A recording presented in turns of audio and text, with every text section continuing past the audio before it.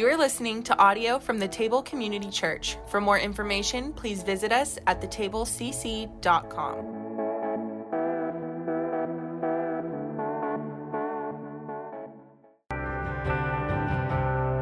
Heavenly Father, as we continue in your presence, we are thankful for the love that you've extended to us and the grace that you've given. Father, in spite of the fact that we never deserved it, we couldn't earn it, you sent your one and only Son, Jesus, who willingly came to this earth and took upon himself human flesh and became obedient to death on the cross. Father, we recognize today the only reason that we are here, the only reason that we can be in a relationship with you is because you sent Jesus to accomplish everything that was needed so that our sins could be forgiven and we could have new life in you. And Father, I pray today, as we spend a few minutes in your word, that you would help us to understand what that life is all about. Help us to understand what it truly means to be followers of Jesus. God, we recognize as we come into the room this morning, many of us do with different burdens on our hearts, different things weighing us down. We recognize, Father, we need you at work in us. And so I pray that you would accomplish your work this morning. May we be different as a result of our encounter with you and the reality of who you are and all that you've done for us. And it's in the name of our Savior Jesus that we pray.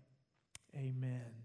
Well, you guys can grab a seat. It's good to see everyone this morning. I know we've got some guests here. I met a few of you on the way in. But if I didn't get a chance to meet you yet, my name is Bill, and it's my privilege to serve as the lead pastor here at the table. And you know, we know it's a little bit weird when you're a first-time guest with us, whether that's either watching online or here in the room, not really sure what to expect, but we are glad that you're here, and hopefully we will make your experience as easy and as friendly as possible. But we would absolutely love to connect with you, and the easiest way to do that is to text the word welcome to 817-755-1668. We're not going to do anything weird. We're not going to show up at your house or anything like that.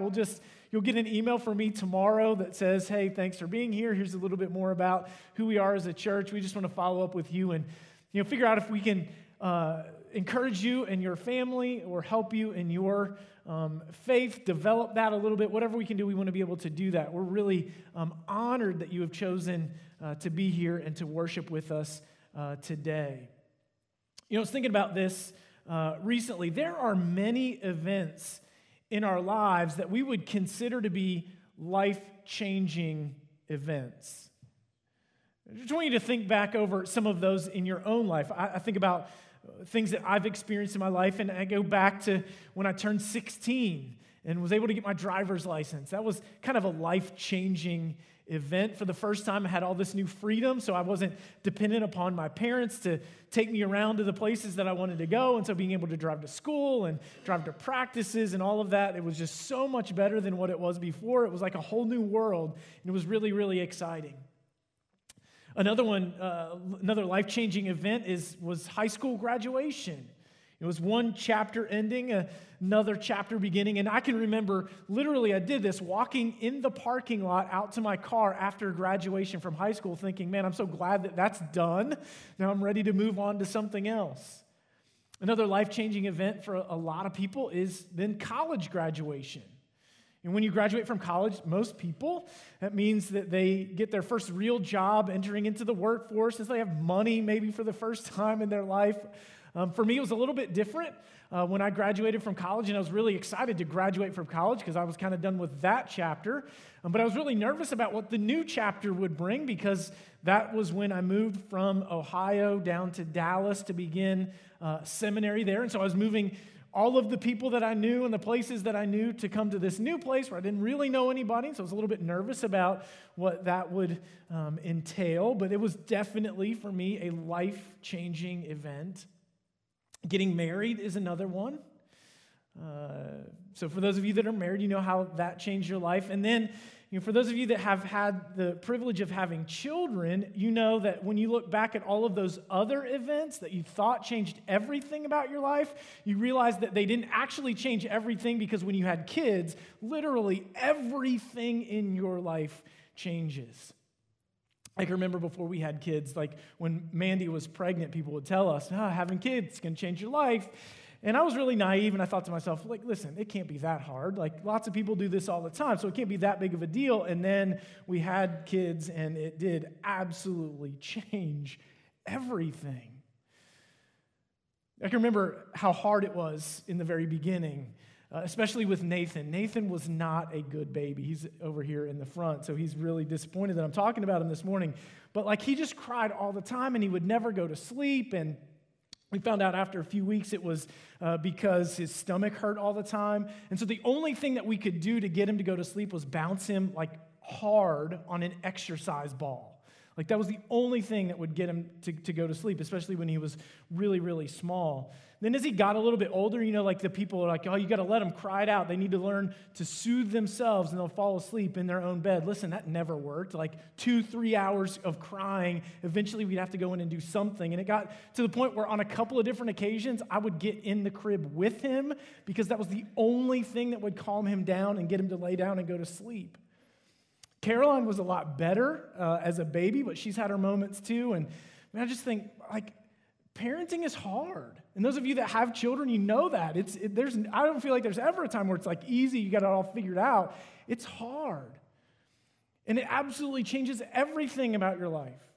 But as I look back on, Nathan just turned 14 this last week, so over the last 14 years, how life has dramatically changed, is dramatically different. I think of all the challenges that we faced, the difficulties that we had, and all of those things, I would say this: yes, parenting is hard, but it is absolutely worth it. This is the third week of our series that we're calling The Road Less Traveled. And what we're doing in this series is talking about how Jesus has called us as his followers to be different. And I wonder if I would have started the message this morning by doing a little bit of a survey and saying, hey, tell me one event that you've experienced that changed your life. I wonder what you would have come up with. Likely, if I were to have taken time to do that, you'd probably come up with some of the things that I mentioned, the life-changing events that I've experienced. But I wonder if anybody would have said, in the day that I trusted Christ as my Savior, that was the day that changed everything. Sadly, for most people, it's probably not the case. It's not necessarily a day that changed everything in your life. And maybe part of the reason for that is the message that was presented on the day that you came to faith in Christ, where maybe the message was far more about what happens when you die than it is about changing how you live. And so what happens then is that people just kind of keep doing all the things that they've done, and they take Jesus and put him up on a shelf like a little token that allows you to get into the special club called heaven when you die. And it doesn't change anything. But that's not what it means to be a follower of Jesus. It's so much more than that. Following Jesus, absolutely, it should change everything in our lives. That's what I want to talk about today. So if you've got a Bible, I would invite you to turn with me to Luke chapter 9. We're looking at Luke chapter 9, verses 57 through 62. If you don't have a Bible, it will be on the screen as I read it here in just a second. Or, like always, I want to point you to the YouVersion Bible app in our live event. I would encourage you to follow along there. If you don't have something else, if you got your smartphone, you can get it out. And then you can look at Facebook and all the other things that you want to do. And it just looks like you're following along. And so it's not going to bother anybody. But this passage is about 3 call stories of prospective disciples. They are nameless prospective disciples. Now, earlier this year, we looked at a couple of call stories. Probably the 2 most famous call stories are we've looked at in our services. And so remember, there was the call of Peter. Peter was a fisherman. He went fishing with Jesus after fishing all night and catching nothing. That next day, there's this miraculous catch of fish. And Jesus says, "Follow me, and I will make you a fisher of men." And so then Peter left everything and followed Jesus. Just a couple of verses later, we read the call story of Matthew, who was sitting in his tax collector's booth, and Jesus came by and said to this tax collector, "Follow me." And Matthew got up and left everything and followed Jesus. So you read those 2 stories, it's really easy to think, well, this must have been everyone's experience or every disciple's experience. Like as soon as Jesus offers that call, immediately they just leave everything behind and they begin to follow Jesus. But that's not the case. And we'll see that in the text that we're looking at this morning. So let me read these verses, Luke 9:57 through 62. As they were traveling on the road, someone said to him, "I will follow you wherever you go." Jesus told him, "Foxes have dens and birds of the sky have nests, but the Son of Man has no place to lay his head." Then he said to another, "Follow me." "Lord," he said, "first let me go bury my father." But he told him, "Let the dead bury their own dead, but you go and spread the news of the kingdom of God." Another said, "I'll follow you, Lord, but first let me go and say goodbye to those at my house." But Jesus said to him, "No one who puts his hand to the plow and looks back is fit for the kingdom of God." These three prospective disciples and their call stories, I think that they're really so interesting. And they're different too, right? On the first and the third, it's the prospective disciple who initiates the conversation. The middle one is initiated by Jesus, where he gives the invitation, "Follow me." What's really important to see, I want you to see this up front, what Jesus is not doing is going out into this crowd saying, "Who wants to go to heaven when you die?" It was far more than that. He was saying, "Who wants to be my follower? Who wants to be my disciple?" So often we get stuck thinking that being a follower of Jesus is all about what happens to us when we die, but it is so much more than that. And so before we actually get into these three stories, these call experiences for these prospective disciples, I want to define what a disciple is for us. And so for those of you that have been through Formed, which is kind of our starting point class as a church, it's our pathway to partnership. Sometimes churches call it membership, but it's some intentional language for us. Or for those of you that have just been around for a while, hopefully you have heard this definition of a disciple communicated before. And so I just want to reinforce it, hopefully, for most of us. But being a disciple of Jesus or a follower of Jesus includes three things. First, a disciple is someone who has faith in Jesus or someone who believes in Jesus. That's the starting point. It's a person who recognizes that Jesus is the Son of God, who is our Messiah or our Savior. It's someone who recognizes that the only way to have a relationship with God is because of what Jesus has accomplished for us on the cross. It's through what he did that our sins could be forgiven. And so when we could do nothing, Jesus did everything. That's what allows us to have a relationship with God. And that's where being a follower of Jesus starts. It starts with our belief in Jesus. Now, a lot of people think that that's where it ends, but that is only the starting point. So that's first. A disciple is one who believes in Jesus. The second part of a definition of a disciple is that a disciple is one whose life is being shaped by Jesus. This is really inherently in what it means to be a disciple. In the first century, lots of rabbis had disciples, and these were often young men that would travel around with that master teacher to learn from him, but the expectation was not just, I'm learning information, but I'm learning information to take it and apply it to my life so that I am learning from and living differently as a result of this teacher. And that's what we are supposed to do. Following Jesus is supposed to shape who we are. It changes our lives, so that throughout the course of our lives, we get better at reflecting the character of Jesus in all that we do. Listen, if your faith isn't making a difference in your life, what good is the faith that you say you have? Because a disciple is one whose life is being shaped by Jesus. So a disciple is one who believes in Jesus, whose life is being shaped by Jesus. And then the third part is that a disciple is one who helps others to follow Jesus too. And this really goes back to the call of Peter, where Jesus said to him, "Peter, follow me and I will make you a fisher of men." He was giving him a new job. Instead of being a fisherman, he would fish for men and help them to understand what it meant to be a follower of Jesus. But that call, that the language was unique to Peter as a fisherman, it is given to all of us. As followers of Jesus, what we are supposed to be doing is helping to point other people back to Jesus, help them to understand what it means to be a follower of Jesus. We have gifts and abilities, talents, our personality, all of those things that God has given to us we are to use to help others understand what it means to follow Jesus too. So that's what a disciple is. It's someone who believes in Jesus, whose life is being shaped by Jesus, and one who is helping others to follow Jesus too. And I want you to understand how significant that understanding of what it means to be a follower of Jesus is. And it is that understanding of what it means to be a follower of Jesus that helps to inform us in what is happening in the passage that we're looking at today with these call stories of these prospective disciples. Because it's really interesting in what we read, what is said, what is not said, all of those things. We're going to talk about some of that. But it is these three accounts that help us to understand how following Jesus changes everything. And so I'm going to give you three things based on what we read in these three call stories, how following Jesus changes everything. First, following Jesus demands that putting ourselves first is a thing of the past.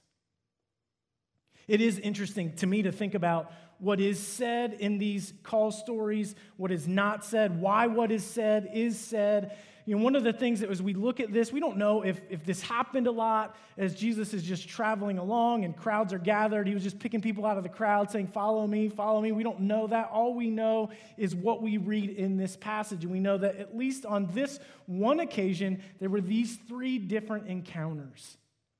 And so the first person says, Jesus, I'll follow you. And the response of Jesus is, well, foxes have dens and birds have nests, but the Son of Man has no place to lay his head. We don't read why that was the response of Jesus. We don't read really anything that led up to it. It's just, hey, I'll follow you. And Jesus said, I have no place to lay my head. And so as a result of that, we're left to kind of, in some sense, read between the lines a little bit. And so it must have been that Jesus understood what was in this man's heart when he said, I want to be your follower. Maybe for this man, he recognized Jesus as this really famous teacher. He saw the crowds who were gathered listening to Jesus teach that day. And so maybe he had also heard of Jesus' miracles and the things that he had done. And so here he was thinking to himself, well, man, if I become his follower, it's going to mean a lot for me. Maybe it means prestige for me, status for me, power for me. But Jesus' point was, listen, it's not about you. Whatever you think becoming my follower is, it's not about that because it's really not about you. But our culture, we live in a world that says life is all about me. I've run into people before and they've said to me, listen, I know God wants me to be happy. And so that idea it's all about me, it bleeds into our faith. And so I've had people say, I know God wants me to be happy. And so I need to do what makes me happy. That's what God wants for me. Sometimes that idea that it's all about me causes us to have a really kind of like buy into this really bad form of faith. It kind of says, like, I know that as a follower of God or a believer in Jesus, that God's going to do all these things for me. God's going to take away all my problems. God's going to bless me financially. God's going to make my life really easy.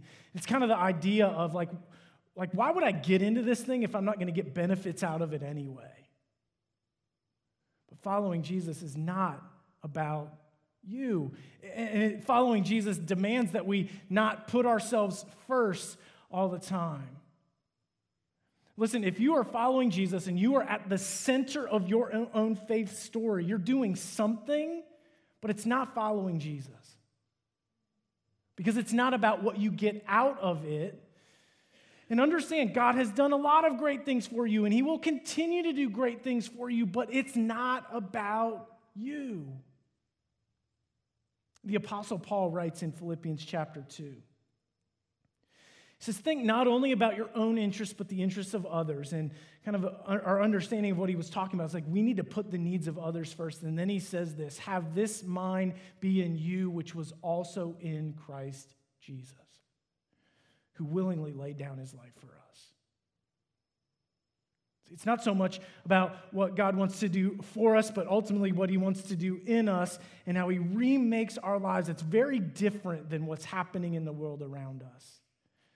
And so Jesus changes everything. Following Jesus changes everything in that it demands that putting ourselves first be a thing of the past.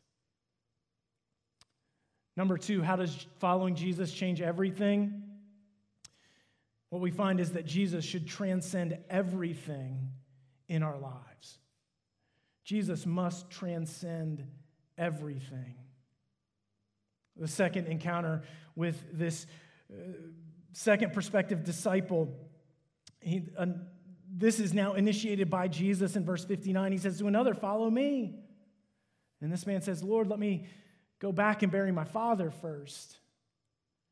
And Jesus said, "Let the dead bury their own dead, but as for you, you proclaim the kingdom of God." The response of Jesus might seem really strange to us, like almost insensitive. Like, it's not unreasonable to let this man go and bury his father. I mean, attend his father's funeral. Like, why would Jesus say what he did? And so we got to understand a little bit of the culture to understand this interaction. See, likely, based on burial practices in the first century, it was likely that this man's father was still alive. If he had in fact passed away, the man would have been so busy in preparation for his father's burial that he wouldn't have had time for this interaction with Jesus. He would not have been out amongst the crowd that day. And so then the question is, well, what's happening? What was his motivation in saying, "Let me go bury my father"? It's possible that he was saying, "I have some things that I want to do first. There's some responsibilities that I feel like I need to take care of first. When the time is right, then I'll follow you." Now, the text doesn't say this, and so I want to be a little bit careful. It's not for sure, but it's entirely possible that this man was thinking, "I'm going to wait until I receive my inheritance, and then I'd be willing to follow Jesus." Because if he just heard this previous interaction, hey, foxes have dens, birds have nests, but the Son of Man has no place to lay his head, it's entirely possible that this second perspective disciple is thinking to himself, "That's not the life that I want for myself. I want to make sure that I'm taken care of, and so if I get that inheritance, that's enough to make sure that I have a place to lay my head if this being a follower of Jesus thing doesn't really work out." It's a golden parachute. But Jesus said, "Let the dead bury their dead. As for you, you proclaim the kingdom." Here's what we understand. Jesus must transcend everything in our lives. Over the years, I've talked to people in challenging circumstances. They find themselves in challenging circumstances in their lives. Oftentimes it's relational, struggles happening. And I've said on a few occasions, what do you think happened? How did you end up here? And on several occasions, I've had people say, "You know what, I just got my priorities out of whack. I wasn't putting God first in my life." And it sounds like a great answer, but I have started to wonder recently, what does that actually mean? See, I used to do this. I've done this a couple of times when teaching in different settings. I'll say, take a piece of paper and write down the top 3 priorities in your life. Oftentimes people will write spouse, kids, job, something along those lines. So I'll give a minute to let you think about that, and then I'll say, okay, so now do this. Write Jesus at the top of your list because he is to be the number 1 priority in your life. But I've started to rethink that a little bit because I'm not honestly sure how helpful that is. Because my fear is what we can do by thinking that that's how we're going to do it. We just write Jesus at the top of the list. What we do is that we just start doing things for Jesus and we just add stuff to our lives.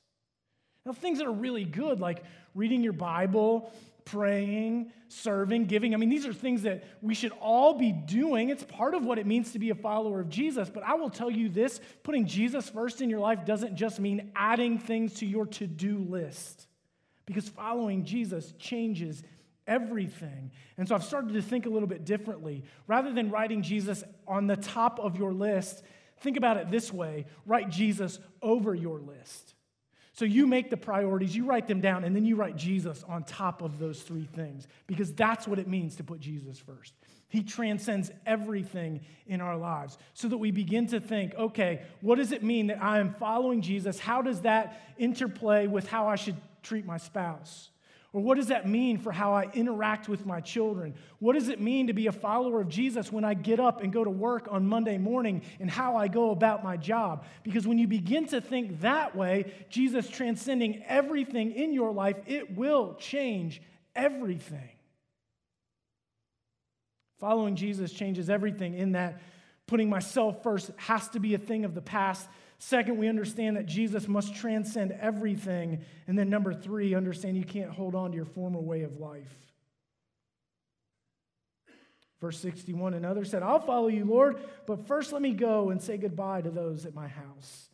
And Jesus said to him, no one who puts his hand to the plow and looks back is fit for the kingdom of God. You can't look back. You can't hold on to the past because Jesus calls us to be different. It is really easy to want to hold on to the things of the past. To even think sometimes maybe the way that we had it was better. It's really easy to fall back into the same patterns that we've had before, the same way of life that we had before coming to faith in Christ, to deal with pressures and stress the same way that we dealt with them before. But Jesus has called us to be different. We can't hold on to the things of the past. Jesus calls us to move forward and be different. But understand, being a follower of Jesus is hard. Simple, but difficult. Because it's hard to surrender everything on a daily basis. And when we go through difficulties, and we will go through difficulties, we will face tests of faith. Inevitably, they will come. And when we face those challenges in our lives, it will be easy to fall back into the old patterns where we feel like anger or control is better than surrender, but it's not. It's really easy to think that alcohol to numb the pain or to make it through the stresses that we face in life is better, but it's not. We will think that the old way is better, but it's not, because Jesus has called us into freedom. In the book of Exodus, we read about Moses being called by God to go rescue the people of Israel out of slavery in Egypt. So miraculously, they escape Egypt and they begin their journey toward the promised land. And it didn't take very long at all, but the people began to complain. They didn't have enough water. They didn't like the food. And some began to say, why did we even come out here? We should have stayed in Egypt. They were saying, I think slavery is better. But listen, slavery is never better than freedom. And I don't care how good you were treated as a slave. Slavery is not better than freedom. It doesn't matter how hard it is. Understanding what living in freedom is all about, slavery is never better than freedom. And we have been set free because of the work of Jesus for us. And Jesus calls us to a brand new life. And we should never look back holding on to those things because freedom is better. See, Jesus doesn't just change some things. Following Jesus changes everything. There's a recent Gallup survey that was just released within the last couple of weeks that said for the first time in the history of our country, more citizens of our country are not affiliated with church than those that would say that they are affiliated with church. So for the first time in history, more people do not go to church, don't affiliate with church than those that do.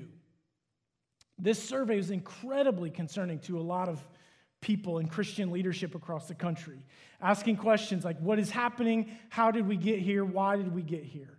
People writing articles about that. And so I read one a couple of weeks ago that I thought was really, really interesting.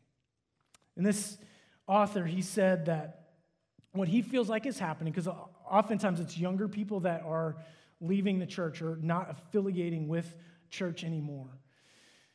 And it's not people from the outside. These are young people that grew up in the church, and they started to look around at people inside the church, often at leaders inside the church. And all they see are hypocrites and Pharisees. People who say one thing and say, hey, this is the way that we're supposed to be, and this is how we're supposed to live, and this is what we're supposed to do, but then they're doing something very different. And if that's all that we are, what good are we? And I pray that that would never be the case about any of us here. Because following Jesus, it's not just some stuff to add to our calendars or our schedules, but it's to bring about a radical difference in our lives. It doesn't just change some things, it changes everything. Now, is it hard? Yes. Regularly, it is hard. But I promise, as you begin to follow Jesus with everything that you have, and you look back on the good and the bad and the challenges, whatever you've gone through, you will say, man, it's been hard, but it is absolutely worth it. And so here's the challenge I'm going to leave you with today. I want to go back to those priorities. And I want you to think about the top 3 priorities in your life. And what does it mean for you not to just write Jesus at the top of the list, but to write Jesus over that list? What are the changes that you need to make so that following Jesus doesn't just change some things in your life, but changes everything? Because that's what it means to be a disciple. Will you pray with me? Heavenly Father, God, this is where we need you. Because on our own, we wouldn't even be able to see the changes that need to take place in our lives. But through the power of your Spirit at work in us, you reveal things to us and you help us to understand how to live. And so, Father, for those of us who have a tendency to put ourselves first, God, I pray that you would expose those areas of our lives when we need to say no to me and yes to you. I pray that Jesus would transcend everything in our lives, that he would intersect everything that we do. And Father, in those moments where we're tempted to go back and hold on to a former way of life or something that we used to do for comfort or whatever it is, God, remind us that you've given us a new life and you have set us free from our sin. So we don't have to hold on to those things anymore, but we just continue to passionately pursue you with everything that we have. God, forgive us for making faith about us when it's never meant to be about us, because it is all about you. Father, I pray that we as a church would be different, and that who we are would be a reflection of who you are as we interact with other people, and that they would look at us and say, what is it? What has made the difference? And we can point people back to you. The one who willingly laid down his life to not just change some things, but to change everything.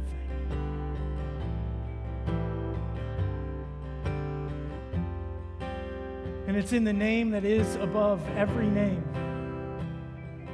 The name that every knee will bow and every tongue confess that he is Lord, to the glory of the Father. It's in the name of our Savior Jesus that we pray.